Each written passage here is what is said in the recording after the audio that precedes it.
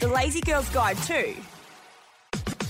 For girls who want to better their life, but better not have to do too much work. Welcome to the Lazy Girl's Guide on divorce. First and foremost, I'm sorry if you're listening to this and you are going through what can only be described as a tough time, but hopefully this podcast helps. And joining me on the podcast is someone that is extremely helpful in this area. She also runs the Divorce and Separation Hub, which is completely designed to help people going through a divorce to try and ease some of the stress and anxiety that can bring about. And she's also gone through a divorce firsthand herself. She joins me now. Her name is Nikki Parkinson. Hey, Nikki. Hi, Carly. Thanks for having me.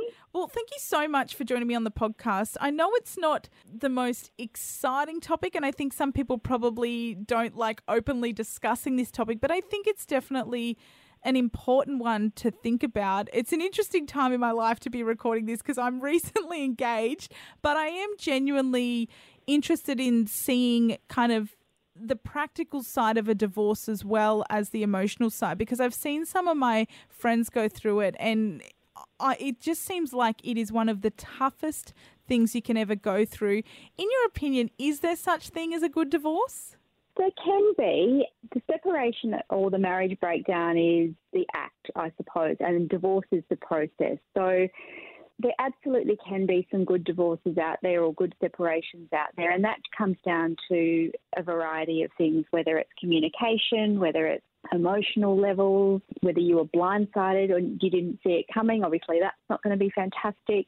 And really, it's how you deal with it. And what I say to a lot of people is that you can't control the other person anymore, if at all, but you can control yourself. So it comes down to how do you want to deal with it and how do you want to move forward through the process, whilst there are going to be obviously legalities and emotions and a whole bunch of things that you probably haven't ever had to think about before. But really, first and foremost, I think people really need to think about how they can control the situation, because it then gives you some ownership moving forward. Let's talk about it from a practical point of view. From filing for a divorce to being actually legally divorced from someone, how long does that process take? And what does that process involve, actually?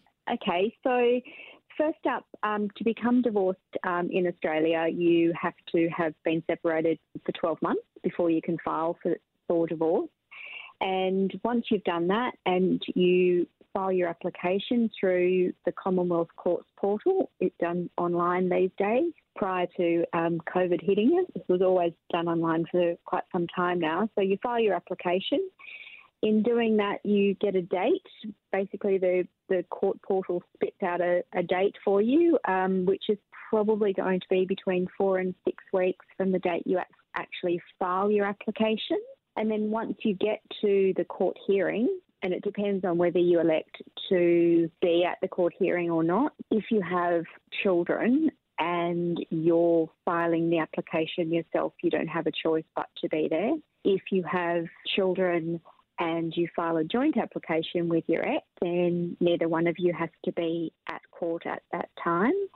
And basically all you have to prove is that your marriage is broken down and there's no chance of you reconciling. And that's the threshold, really. The other things that come with that, your property settlement, working out your finances and your arrangements for your children, that's when it can become pretty tricky.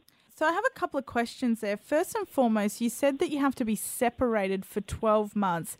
How do you prove that? Does that mean living at separate addresses, or what if you do choose to still stay in the same residence? Like, how do you prove that you've been separated for 12 months? One party has to communicate to the other that they believe that the marriage has broken down. Now, that can be basically saying to your ex-husband or wife, I don't want to be with you anymore and I consider that our marriage is now at an end. And you write the date down in a diary, or you can communicate it via a text message or an email. There's no hard and fast ways of how you should communicate that, as long as you've communicated it or one party has communicated it and the other party doesn't have to agree. But if one person says, I think our marriage is over and there's no chance of reconciling, well, that then becomes the date of separation. for the most part, a lot of people will diarise it. A lot of people will send it in as a text or send an email. So you do actually have some evidence there as to when the separation occurred. And I would say to people, if you are going through this at the moment or you're thinking about going through it, make sure you communicate the date. Now, my other question there was, how much does it actually cost without the lawyers involved, how much does it cost to get a divorce and to file for a divorce? The fees are actually set by the Family Court of Australia or the Federal Circuit Court, and it's $900. Your filing fee, which is a court fee, is $910. There is a reduced fee. So if you've got a pension or a healthcare card or a Veterans Affairs card from Department of Human Services, then you can make an application to reduce that fee, and that comes down to about $340, I think, from memory. So big reductions there. That's the only cost if you're not involving lawyers. That's the only cost that you'll have, aside from if you need to get a copy of your marriage certificate if you don't have that, which will be from birth, death and marriages, and I think that's about $47 these days for a quick turnaround time, maybe 48 hours. And that's the only cost that, without involving a lawyer, that you'll have for a divorce. Now, forgive me for my ignorance here. I watched Sweet Home Alabama the other day, and I remember, I know it's a whole different country with a whole different system, but I remember Reese Witherspoon's character cannot remarry because her partner refuses to sign the divorce papers. Is that the same here in Australia? Do both parties have to agree to a divorce to actually go forward with it? No, they don't. So part of the process is if you're making the application yourself, and so you file for divorce, and part of that process is you have to serve your husband or wife with those papers.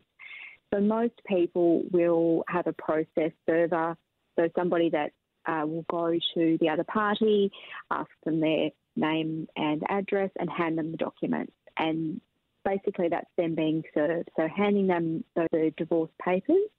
They don't have to agree. If they disagree that the date of separation is wrong, then they can put in an objection to the date of separation. And what usually happens there is the court will look at the evidence from both parties and they'll either accept one or the other. And then from that date, they'll call that the 12-month period. The short answer is no. The other person doesn't have to sign. But if they don't agree with the divorce, then it kind of puts another step in the process of becoming divorced. It sounds like at the moment we're talking about a very kind of straightforward divorce here, which is great to know, but I guess it's so multi-layered. There's so many emotions involved with different things. In America, I guess I keep referring to America because of the way we see divorce through movies and TV shows, but is it the same in Australia if someone cheats, or are there these special clauses that if someone does something, the other person gets more money, or it turns the divorce into something a bit more bitter?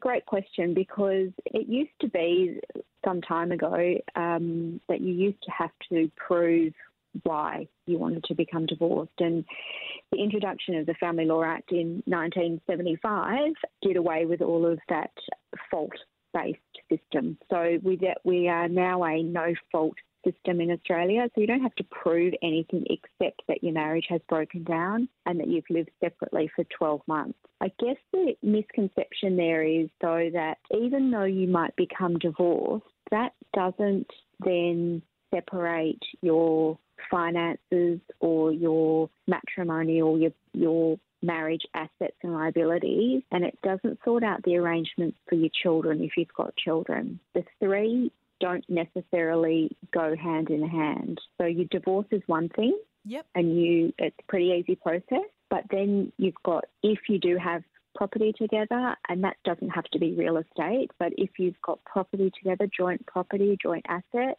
or liabilities that you need to split up, then that's a separate component of the family law as well. And then perhaps you've got children and you need to work out what the arrangements for those children are going to be as well. So what would your advice be to someone that is, about to begin this process or thinking of it? Would your go-to be to consult a lawyer straight away? It sounds like the easy way is to not have any legal counsel here and sort out amongst yourselves. Even if you are amicable, would you advise that? Does that put you on the front foot? To become divorced, no, I don't think you need to have a lawyer at any stage. I think it's a really simple process. It's a matter of filling in some forms and serving your ex-husband or wife with the documents and waiting for your hearing waiting for that date for hearing. If we're talking about dividing up your property or the kids scenarios, then I think even if you're very amicable, I think it's important just to have a little bit of general legal advice, I think, because in a property situation, you've then got perhaps tax implications. If you've got property together, if one person's going to keep it, what does that mean for the other person? Are you going to be paid the correct amount if you're going to separate that property? And what is your actual property pool? So I think you can certainly do it on your own, but I think at the outset, it's important just to have some general legal advice about what your options are. So when it comes to something like custody, we often hear custody put with the word battle. It becomes a custody battle. And I know that that's not a direct result of a divorce, but I guess it is definitely a fallout from a divorce. So say your divorce is straightforward, then you have got the custody battle. How long genuinely, when you've seen that process play out, does that take? It can take a really long time, Carly. As you can imagine, you've got mum and dad, and then you've got little people involved. And when you've got children involved, emotions are obviously really heightened. So I guess the court process, if you get to that stage, once you file your application for your children to live with you or spend time with their other parent, that can take up to 2 years to get through that system if we're talking about start to finish. Wow. That's a really long and drawn-out process. Having said that, though, you've got a lot of opportunity in the midst of that period of start to finish where you can settle at any point in time if everybody is agreeable. And there are options there for dispute resolution, which I would suggest anybody should look at strongly, because one thing is, you think of that 2-year period of your life, it is taking up so much time emotionally. At the end of it, you're going to have lost 2 years in time, which you'll never get back. It's going to cost you an absolute fortune in legal fees, and sometimes it's necessary, and I'm not saying that it's not always necessary, but it will cost you a fortune in legal fees to run that process. You potentially are looking at anywhere from $25,000+ each, you and your former partner or the other parent, to get through that process. And that's being pretty generous on, lawyers' fees. Most lawyers these days will charge you between anywhere of $350 upwards per hour. Wow. I didn't know that. Just quickly before we wrap this up, I did mention at the beginning of this podcast that not only have you helped so many people along the way navigate what is one of the hardest things in their life, but you've also been through it yourself.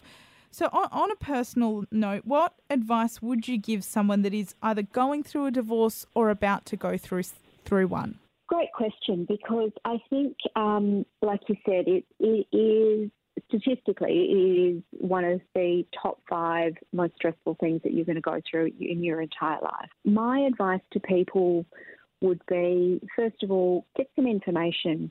Now, whether that's through someone like me as a divorce coach or a strategist, whether it's through just Googling some information or your lawyer, just be informed, I think, is really important, because once you've got some information and some knowledge, you can then make some decisions around that. If you've got nothing and you have no idea what to do, then it's overwhelming. For me, I had 25 years experience, and when my marriage fell apart, it was traumatic. I mean, I had 3 children. I knew what to do. I knew all of the answers. But when you're in the thick of it, you just can't see that, because one of the other things that I think that people don't emphasise enough is to really look after your mental health and making sure that you've got a self-care plan in place. Now, whether that's morning routine, whether it's getting up and going for a quick walk around the block.